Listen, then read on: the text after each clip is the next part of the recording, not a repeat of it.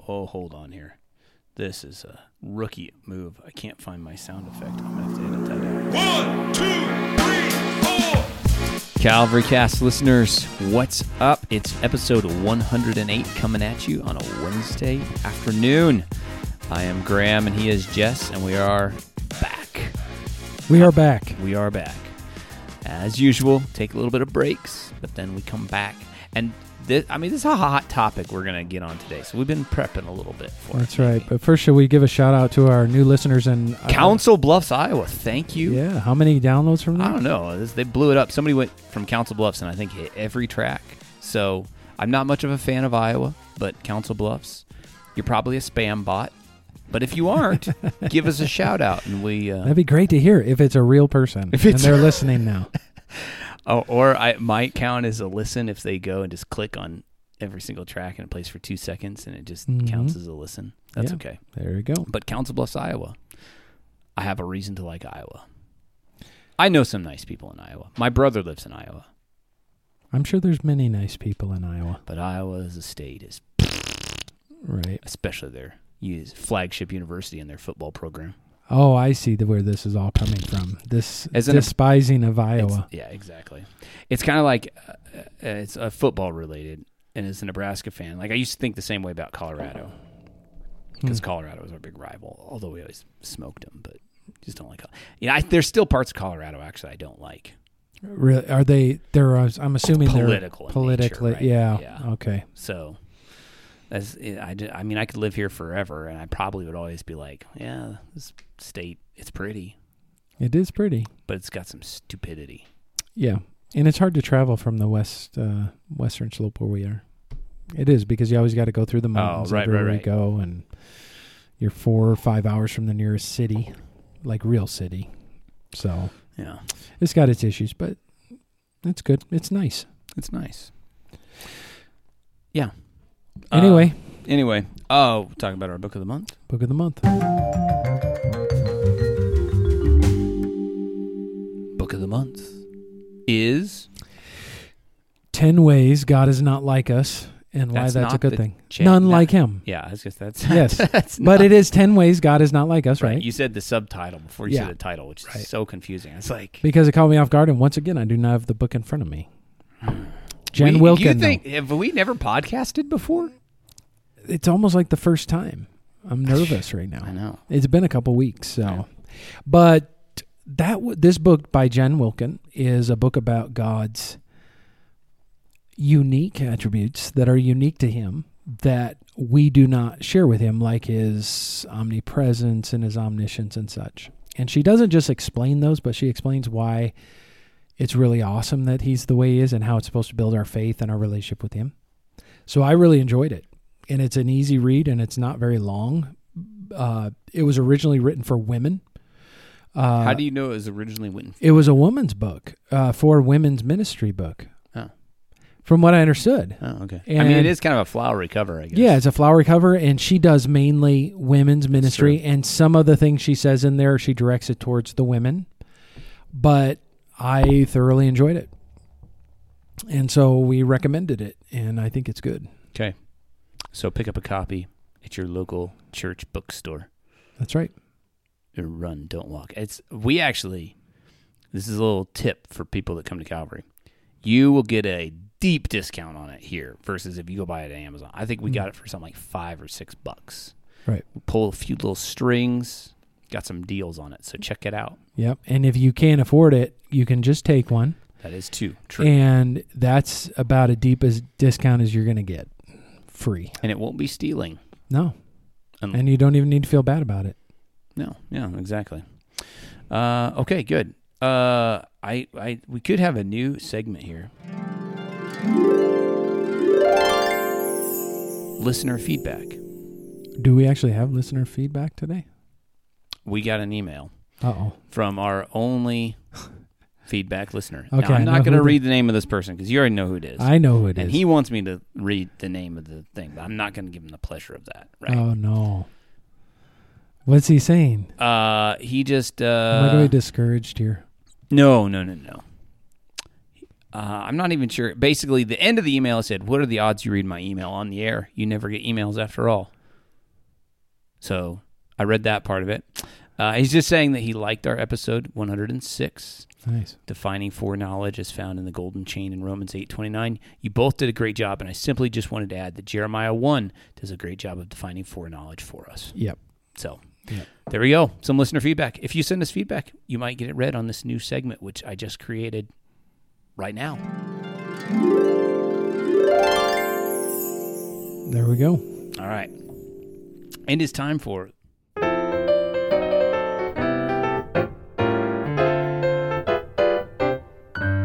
topic of the day, which is... Well, okay. No, we are talking about... You know, but we should preface on the whole thing, like we're talking about, remember... we're talking about the doctrines of grace. Right. Today, though, we are talking about limited atonement. A so-called limited atonement. We'll talk about other things. The L in tulip. And if you're just joining in today, you got to go back a few episodes and listen to the intro to all of these. Yeah, there's 3 other ones now. There's an introduction to the doctrines of grace, the one on total depravity, one on unconditional election, and now this is the 4th one. Yeah, okay. Now, I thought it was about something this morning that I wanted to talk about before we jump into the particulars of this topic. Okay. So it's kind of like one of my sermons where before I get into the particulars, I like to do 2 sermons leading up to the particulars of the passage, like giving generalities. But anyway, I thought about this because when we're talking about these doctrines of grace, we've admitted that these are controversial. Yes. Last time... especially this point. Yeah, last time was unconditional election, right? And so total depravity, unconditional election, right there you've got some controversy. They're heavily divisive topics. And I wanted to make something clear, and that is this. I have always believed, from the time I was saved, I believed these doctrines. So for me... Did you know that? I knew it. Could you have articulated that? I think very quickly very quick, like not maybe the day of, but I would have had some understanding of it because remember, I grew up in a church that taught these doctrines, right. The doctrines of grace. And so I could not obviously do what I could do now and speak about them freely, but I had some understanding, but then more importantly, these things were very instinctual to me from the beginning. Like I knew I rejected God, and if he wouldn't have done all this work for me and in me, then nothing would happen, that kind of thing. But the reason I'm saying that is because I heard the story of a church, and I was talking to this guy that went to this church, and there was a big blow up. And this was years ago that this happened. And there was a big blow up in the church because all of a sudden the pastor who had been pastoring there for a while comes to an understanding of the doctrines of grace. Yeah. So his views changed, and it was like, now he's all of a sudden getting up there every week and he's talking about election. He's talking about limited atonement. He's talking about all these things. And quoting from people like authors and Calvin and everything else. And that caused a problem in the church because it was all new, and this pastor was all new at that particular doctrine. And I thought about, it's important to understand that like this is nothing new for me, for you, for honestly most of these for our church. Right. Perhaps with the exception of today's topic, where it isn't emphasized much in our doctrinal statement or defined very clearly in our doctrine. But everything else is. This is nothing new for us. And when 12 years ago now, this month, really, I began talking to the elders of Calvary Bible at that time about, they had the open pastorate, and we were talking about it, pastoral position. And I made it clear from that point where I stood on this and gave them my doctrinal statement, which is rooted in God's grace and unconditional election, so my section on soteriology, salvation. And so I've been very clear on this throughout the years. I've not changed or altered my opinion on this, though there may be other things. Doctrinally, I have shifted somewhat or see things a little differently. And I don't know, to me, that's just important to emphasize. Right. that that this isn't us just now all of a sudden new to this, and it's not that pastor you referenced. He's what we would affectionately call a cage stager. Yes. Yeah, K-State Calvinists, they're always fighting for it, but he's just so excited about what he sees, and he's teaching his flock, and I'm sure he did just fine at doing that, but it was like all of a sudden the pastor came up with something new. Right. Everybody at our church should understand this is not new, and if you've been here, you should know where my position has always been in preaching on things like unconditional election and, really what we're going to talk about today. Your sermon last Sunday, you made a pretty clear point on it, actually. Yeah, well, I don't remember what it was, but yeah, and it's that's because these are important because people do decide, hey, I can't stay at a church because of this, or they will go try to find a church that teaches the doctrines of grace, because when you start seeing these things in the scriptures, you can't unsee them, and then viewing it the other way is a completely different way of viewing it. Yeah. So that I just wanted to bring that out for anybody listening or people. This has just been a consistent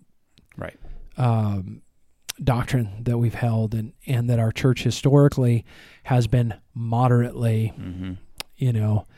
adhering to the doctrines of grace, at least 4 of them. Mm-hmm. And so anyway, that's where we're at. Well, that leads well then into today's topic, because this is the point where people often deviate, right? They'll hold to total depravity, unconditional election, irresistible grace, perseverance of the saints. But when it comes to limited atonement or definite atonement or particular redemption, they say no. They are, as R.C. Sproul called them, Christmas Calvinists. Yeah. Noel. But oh, I should have played it. Oh, yeah, that would have been great. Anyway. That's true. As a matter of fact, what we're talking about, limited atonement is just answering the question, for whom did Christ die? So, if I'm understanding my Baptist history correctly, in the 17th century, there was a division between all Baptists, between general Baptists and particular Baptists. You were either a general Baptist or a particular Baptist. A general Baptist believed that Christ died for every single human being. We'll talk about that. General, and what's the other one did I just say? Particular Baptist believed that no, Christ died for the sins of his people, or the elect only. And so, it's always, this has been a dividing point for people here. So we'll do our best just to kind of give a very brief introduction to... Yeah, this could be like a 3-part podcast all on its own, but we'll try to keep it reasonable. So let's lay out the arguments, huh? Should we do that? Start with the Arminian position, because remember, the historical setting of all of this is in the Netherlands, the canons of Dort, and the response to this group of people. Anyway, the Arminian position, the followers of Jacobus Arminius, stated, Jesus Christ, the Savior of the world, died for all men, for every man, so that he has obtained for them all by his death on the cross redemption and the forgiveness of sins, yet no one actually enjoys the forgiveness of sins except the believer. So that is the position held by the Arminians. Right. In response to that, in the canons of Dort, the Calvinist position was, speaking about the work of Christ on the cross, the belief that the satisfaction renewed by Christ, that might be a typo, by Christ on the cross was of infinite value and worth by virtue of Christ's incarnation, but that its intended object was not sinners in general or every individual, but rather those whom God had elected from eternity. Yeah. And so right there we should make sure that everybody understands neither side is arguing that Christ's atonement is not sufficient for the whole world. Right. Like nobody's diminishing its quality, right? Would that be a right way to put it? Or its sufficiency. Mm-hmm. And I think that helps us then say that's why the offer to the gospel is valid. Yes. And genuine to everyone. You can go to any person and say, if you will repent and trust in Christ, you can be forgiven. Right. His cross is sufficient to cover your sins. Right. Which is an objection made by Arminians to the particular redemption, right? Right. Well, how can you have a true offer of the gospel if Christ didn't die for them? Yeah. Nobody has ever questioned the sufficiency of it Right. to cover anyone's sins that will trust in Christ. The question is, though, well, one of the questions is, for whom was it intended? Right. The design of the cross. design of the cross, right. Right. And this is, what was God's intent? Who did he intend to save? Or maybe to phrase it even more clearly, did the cross make salvation possible, which would be the Arminian position, or did it make it actual for some? So possible for all or actual for some? Yeah. Is the cross going to be effective for what it was intended? Right. The other important thing to talk about here at the beginning, because when we talk about the phrase limited atonement, right, and a lot of people just don't like that terminology, and it's not the best, right? That's why we like the phrase particular redemption better. But as people have pointed out, everybody limits the atonement, right? The Arminian limits the atonement, and the Calvinist limits the atonement, and it's either limiting it in its extent or its effect. That's right. That's important. That's an important point to make, because that term limited does, it can imply to, in some people's minds, like you have just diminished the work of Christ on the cross. No, but both sides limit the atonement, like you said. So the other point I want to make before we move on to the biblical support for it and things like that is a moment about the logic of it, right? We were talking about this the other day, because I have heard people say, well, like the doctrines of grace, they're logical, but they're not biblical. But here's the problem. Like all theological systems have to have an element of logic and coherence to them. Right. Otherwise, they would just fall apart, right? Yes. And so, yes, there is a logic, right? If you accept total depravity, see that in the scriptures, you accept unconditional election, that would logically lead to a conclusion of a particular redemption. Yeah. The same way, if you reject total depravity and you think there is prevenient grace within person or a conditional election, or then that would lead to, a universal atonement. Yes. Or things like that. So just because something is logical doesn't mean we throw it out. The question, though, is the text there to support it? Yeah, well, let's think about the logic of this for a second on both sides. So let's think about, so what we've already covered is that is total depravity, meaning, people aren't as bad always as they could be, but that they're ruined by the fall, and every element of them, they're under sin and they're enslaved to sin, all those things. And unable to respond to the call of the gospel. That's right. So what God did is chose unconditionally people. He did this before the foundation of the world by his grace, just to set his grace upon and to save. Now, when we get to this third point here on the work of Christ, then what if you were just to think about that? God chose some before the foundation of the world to save. Logically, who would you think then Jesus was dying for? Right. If God had no plan or purpose to save everyone else other than the elect, then logically speaking, and I'm not saying that's where we draw our theological conclusion. I'm just saying, hey, let's talk about this logically for a minute. If I were just a person off the street and you were explaining these things to me step by step, and you got through unconditional election, I said, okay, now Christ comes and dies for sins. Whose sins do you think he died for? Who did God plan to save? The elect. The elect, right? It would just be a natural, logical, rational conclusion that you would draw. Right. And otherwise, what you have is within the persons of the Trinity, they're almost at odds with each other. So you have the Father choosing some, but you have the Son dying for all, and then the Spirit only applying the work of Christ to some, because who is he going to call? Those he foreknew, those that he's going to call the ones that were chosen. Right. So you've got that on either side of that, but now Christ is dying for the sins of everybody somehow. Right. And for some reason, which doesn't make any logical sense. Right. But I'm not, and again, there are certain things in Scripture, I get it, that we see what it says, and we're like, that doesn't make sense to us. But this is one of those things that it doesn't make any sense at all, and it puts the members of the Trinity at odds with one another in their work. Instead of working singularity with one will and one purpose as the one triune God, right. It is actually one's doing one thing, the other's doing this other thing, and the third is doing something else. I mean, it's putting them at odds with each other. So there's a logic to it, but that's not our only conclusion. Is there biblical support for it? What does the Bible say? I think there is. Where do you want to start? Let's start with one verse. Okay. Matthew 1:21. Okay. Where Jesus is being named, and he's given that name, Yeshua, Mm-hmm.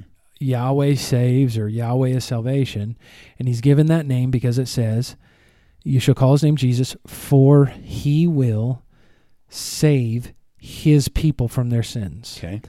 When the Bible talks about this, the redeeming, saving work of Christ, including the cross, it talks about it talks about it in specific terms for specific people, and with the understanding that he will accomplish this. Right.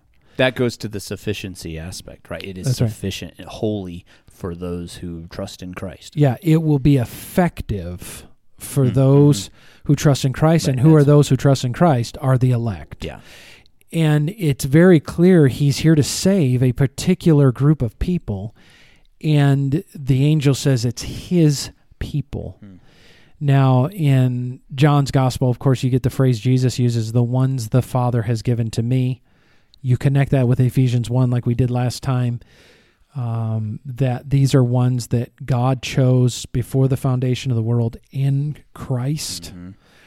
And so you have that kind of specificity in who's he's coming to save, and that he will effectively save them. So his work, both in life and death and resurrection, will be effective for them. They will be saved, and they are his people already. Yeah. That's who he's here for. Yeah.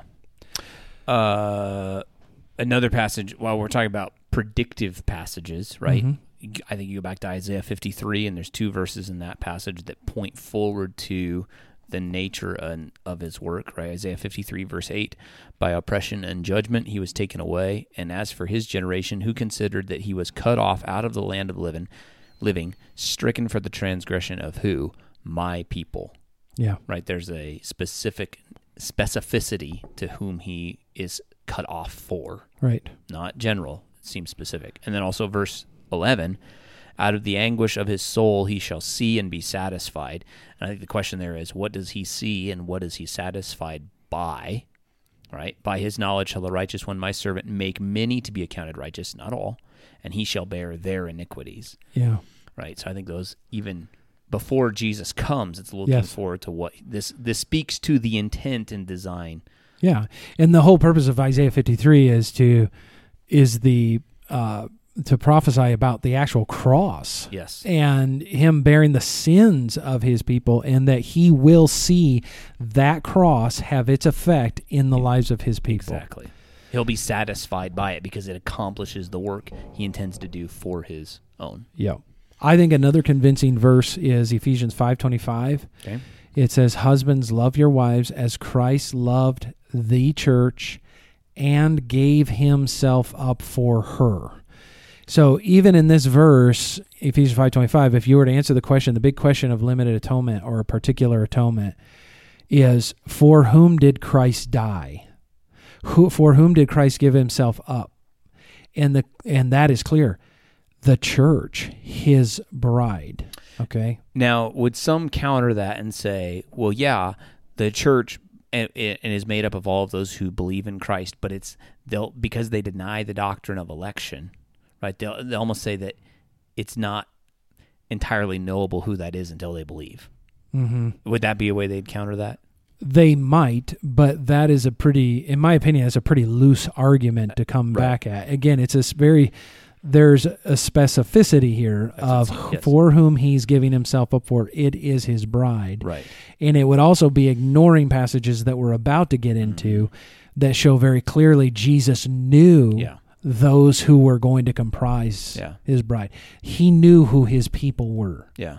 This is very important, even when you're reading through the Gospels, to understand, and you'll be so blessed and encouraged to know that you were known by God in Christ way before you were ever born, and in the work of Christ. And when he is here, he's here for his people. Yeah. What he's doing for us, not just the world generically and the world generally, but his chosen people specifically. And I think in that way you're reading it, and it's so those gospel accounts is so encouraging. You're like rooting Jesus on because he's there doing this for you. Yeah. And to say that to just say that to someone out in the world that doesn't believe in Jesus, to say he was doing this for you, I think is really dangerous. Yeah. Because if you're wrong about your view of the atonement and for whom Christ died, if you're wrong about that, you're misrepresenting what Christ did and his work. Yep. And so at any rate, these are texts of specificity. I keep saying that word because I think each time I say it, it's going to get easier, but it's harder each time. So, I'm going to throw one more out here before we go where I think you're going to go next. And I thought this is an interesting one, that one of the books I was reading through pointed to Hebrews 12:2, which says, looking to Jesus, the founder and perfecter of our faith, who for the joy endured the cross and despised the shame. And the question he asks is, how could Jesus endure the cross if he didn't know that it was going to be effective for salvation for those whom the Father had given to him? Yeah.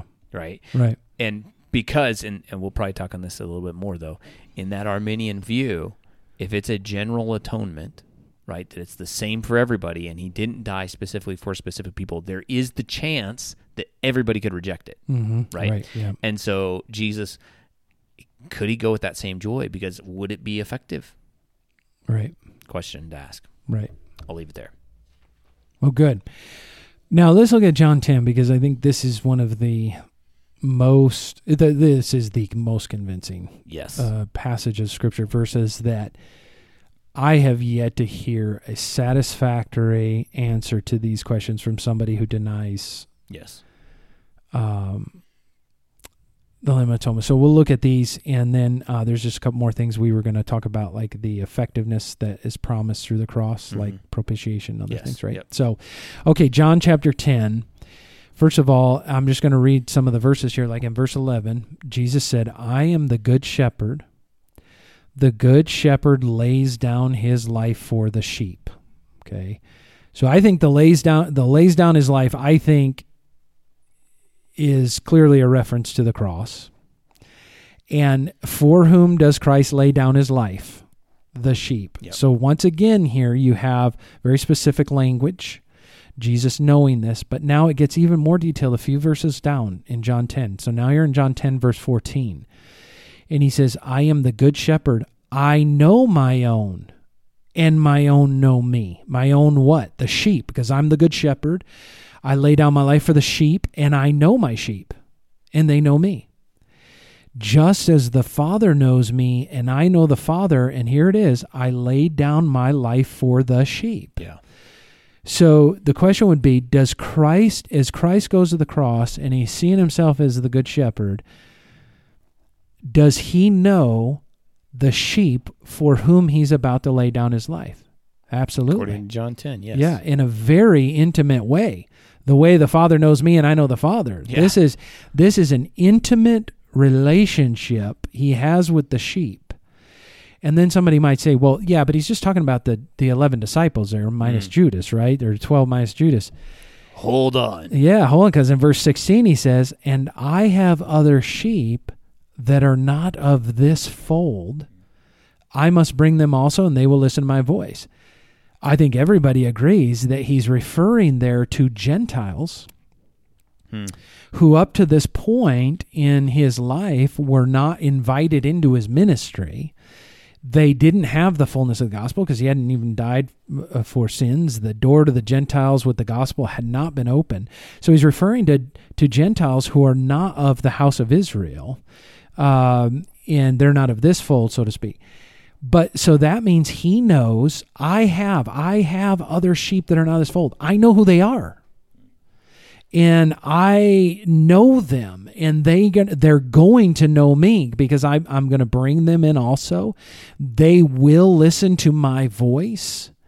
So there will be one flock and one shepherd. There's a foreshadowing of the church where there is one flock, Jew and Gentile together now, the bride of Christ, the body of Christ, and he is the one shepherd who knows us all and lays down his life for the sheep. But he goes on in verse 25, and later on in the text, some people are arguing with him, about things, and Jesus answered them, I told you, and you do not believe. So they're not believing in him. Some of these people are not believing in him. The works that I do in my Father's name bear witness about me. So it's clear that I am who I am, or who I say I am. But you do not believe because you are not among my sheep. Now, he can say that to them, you're not among my sheep, because he's already said, I know my sheep. I know who they are. I know their name. I know the ones who are going to become my sheep. I'm going to bring them in too. They're my sheep. But you are not my sheep, and you'll notice how he phrases it. You do not believe because you are not my sheep. In other words, if you were my sheep, you'd believe. Yeah. You wouldn't become a sheep by believing. Because I have sheep who are not of this fold. They're going to believe. Yeah. They're going to listen to my voice. That's just going to happen. That's the way salvation works. This is guaranteed, right? Yeah.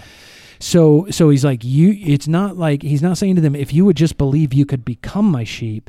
He's saying, you're not among my sheep, and therefore you do not believe. Right. And in verse 27 and 28, my sheep hear my voice, and I know them, and they follow me. I give them, my sheep, eternal life, and they will never perish, and no one will snatch them out of my hand.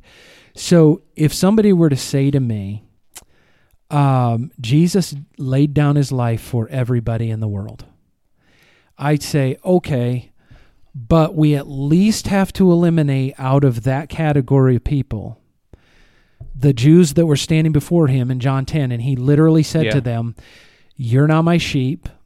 I lay down my life for the sheep. Yeah. So he can't be laying down his life for them when he's very clearly saying he's not. That I'm not laying down my life for you, essentially. He could have said that, and it would have been saying the same thing. Yeah. If he says, I lay down my life for the sheep, you're not my sheep, is the same thing as saying it, the other way. You're not my sheep, and I'm not laying down my life for you. I'm laying down the life for my sheep. And again, in the rest of John's gospel, who his sheep are really clarified in this one phrase: the ones the Father has given to him. Yeah. Right. So to me, and like I said, I have yet to hear an explanation of this passage that isn't having to get super creative and, using a lot of imagination to make it say something he's clearly here saying. If the question to the atonement is for whom is Christ dying, he makes it very clear: the sheep. Yeah. Some Jews, some Gentiles. Yeah. And he knows who they are. Yep. And they will come to know who they are because when he calls them, and we'll get into effectual calling, when that call goes out, and that grace is operative, that irresistible grace, then they are going to listen to his voice and they're going to follow him. Yeah. No, it's so clear from the text that that's what's going on. And not only is it clear from that passage and all the other ones, but I think this is where I don't know if we'll end here or not, but if you think about all the other phrases that the Bible uses to talk about what the cross has achieved, again, you have to go, how could this be for everyone in the same way? That's right. Phrases like redemption. That's right. Propitiation. Yeah. Atonement. Yeah. And reconciliation. Right. I think those, I don't know. Is there another one that you'd add to those four? Did you say propitiation? Yes. Okay, yeah, then no. Because if you think about it, those are the ones where when the Bible talks about the cross work past the Gospels, and you're talking about now in Paul's letters, mainly Peter's letters, if you think about it, how could the cross have achieved redemption, the purchase out of a slave market? Right. For everyone. For everyone. and everyone not get purchased out of the slave Right. market. And if you want to attach, well, they have to believe in order to get this, now all of a sudden you've introduced something to, you've got a number of issues. Right. First of all, God is sovereign, just not over salvation. Yes. Because the sovereign decision has to be within the person the that's person responding. itself. That's why some people talk about the Arminian definition of like, it's a bridge that goes part way, but not all the way to the other side, right? Yeah. Like he's done most everything, but Right. you got to finish the bridge to get to God. Yeah. And then what has happened, these words, and this, I get this from Dr. Venema. He wrote this book, But for the Grace of God. These terms like redemption or propitiation that the Bible speaks about as something very specifically flowing from the cross, they become meaningless if he really didn't secure these things. For he did, but he didn't. So somehow he secured them for every single person. But then when that person doesn't believe, He didn't secure it. it wasn't secured. So where did it go? Yeah. And so the idea is these words they have no meaning Right. anymore. They're meaningless. And the cross is limited in its ability Yeah. to affect what it was designed to do, to bring redemption, to bring that. It's powerless to do that Right. now. And I fear that sometimes people that believe in this general atonement, they really fail to think that through. Because when I've discussed this with people and I've brought some of these things up, they haven't wrestled with that enough. Well, and that's what, like we were just talking about, right? Redemption, purchase out of the slave market of sin. Propitiation, satisfaction of God's wrath. Right. Right? If God's wrath is satisfied against a sinner, then they would avert the wrath of God, right? Yes. Atonement, a covering of sin. Yep. But yet, if that's happened for all people, then why do some go to hell? Well, Paul defines redemption in Ephesians 1 as a forgiveness of sins. Right. That comes through the cross of Christ and the blood of Christ. Right. But somehow, and you brought this up earlier, in that idea of the forgiveness of sin, that it covers all sins except the unbelief of that person. Right. And it's like, if it paid for their sin, it should cover their unbelief. Right? So again, we've got scripture and you also have some logic, and you combine those two and it's pretty convincing me. Right. But the propitiation one is big. Ephesians 3 talks about God put forth Christ as a propitiation by his blood. And the word propitiation here has reference to the appeasing of wrath, because it's all in the context of Romans 1-3 with the wrath of God. And the interesting thing about that is if God accepted Christ's sacrifice of propitiation for sins, and that's for the whole world, then where is God's wrath coming from then, right? Right. In Revelation, as an example, the day of the wrath of God has come. Or how can there be any wrath left over for anybody? Yeah. I think if you accept a universal atonement, then really you need to go the whole way with it, which has some have, and this is heretical, but the whole way with it is everybody does get saved in the end. Yeah. Because the cross work of Christ is unlimited in its scope. Right. And so everybody in the end gets saved, because all of those terms that Paul uses and Peter used to apply to us as Christians, if it was for everybody, it has to apply for everybody. Right. And I think, like, brothers and sisters in Christ that, like, I mean, even in our church, that would struggle with this doctrine, right, to a degree. They don't go to universalism because we see that clearly not in the scriptures. And what we're trying to say is, like, but we do see this definite atonement, particular redemption in the scriptures, and it magnifies the cross even more than extending it to everyone, which I think is born out of a genuine desire for the gospel to go forth and share the gospel, and love for people and desire for people to be saved. And you can have that, and I think in many ways, and you should have that when you see a particular redemption. Right. It's just it clarifies even more what's going on. Yeah. And so how we were going to end with how this can be encouraging to us, Right. right? If you Yes. accept this doctrine, how is it encouraging and Right. not discouraging? Right. You had something you were going to say about that, didn't you? One thing? Well, I think the most encouraging thing is if I understand that Christ, like going to John 10, right? I'm his sheep. He knows me. He lays down his life for me. And then you get to the end of at the verse 21, and no one will snatch me out of the Father's hand. Boy, that makes my salvation so secure. Yep. Right.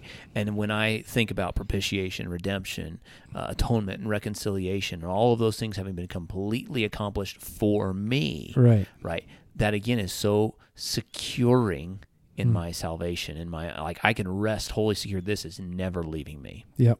Yeah, that's it. I think it produces a sense of security. I think, in addition to that, as I mentioned earlier, you're reading the gospel accounts and it takes on a whole nother, to me, a dimension when you're reading about Christ's work and you realize how specifically it was designed for you, and how he knew his sheep and you were one of them. And he was, this is, and it's going to be effective for you. And you can always look back to the cross and know that it accomplishes in your life the purpose for which he was sent, that he will save his people, including you, from your sins. The one other final application I'll make, and because I think this relates specifically to the proclaiming of the gospel, right? Because this is where often the pushback, well, if we're all robots, what's the point of proclaiming the gospel and things like that? This encourages gospel proclamation because we know what makes it effective, right? Mm-hmm. Again, it's not this, I have to twist anybody's arm to make a decision to respond or anything like that. I know that if they're Christ's sheep, they will hear the gospel and they will respond, right? Jesus says, I have sheep that are not my own. I must go and get them. They will hear my voice and they will respond. So when I preach the gospel, all I have to be faithful to do is preach the gospel. And Romans 1, right? It is the power of God unto salvation. And then the burden is off of me right, in many ways, Yeah. So there was one other thing we were going to touch on, and we could do it very briefly. Okay. And that was the question that people get in their minds is, what about the passages that seem to imply the objections? Yeah, like the world, right, is a big one. And we could do a whole podcast on that. We could, but let's just mention this. Yep. So when he says, talking about the crosswork of Christ for the world, and right, you're going to John 3:16, right, and you come across some of those passages. I think that the most helpful way to start viewing those passages is in the context of. And each one could be a little different with a little different nuanced on what they meant by that. But in the mind of the writer, I don't think when they're writing world, they're ever thinking every single person. Right.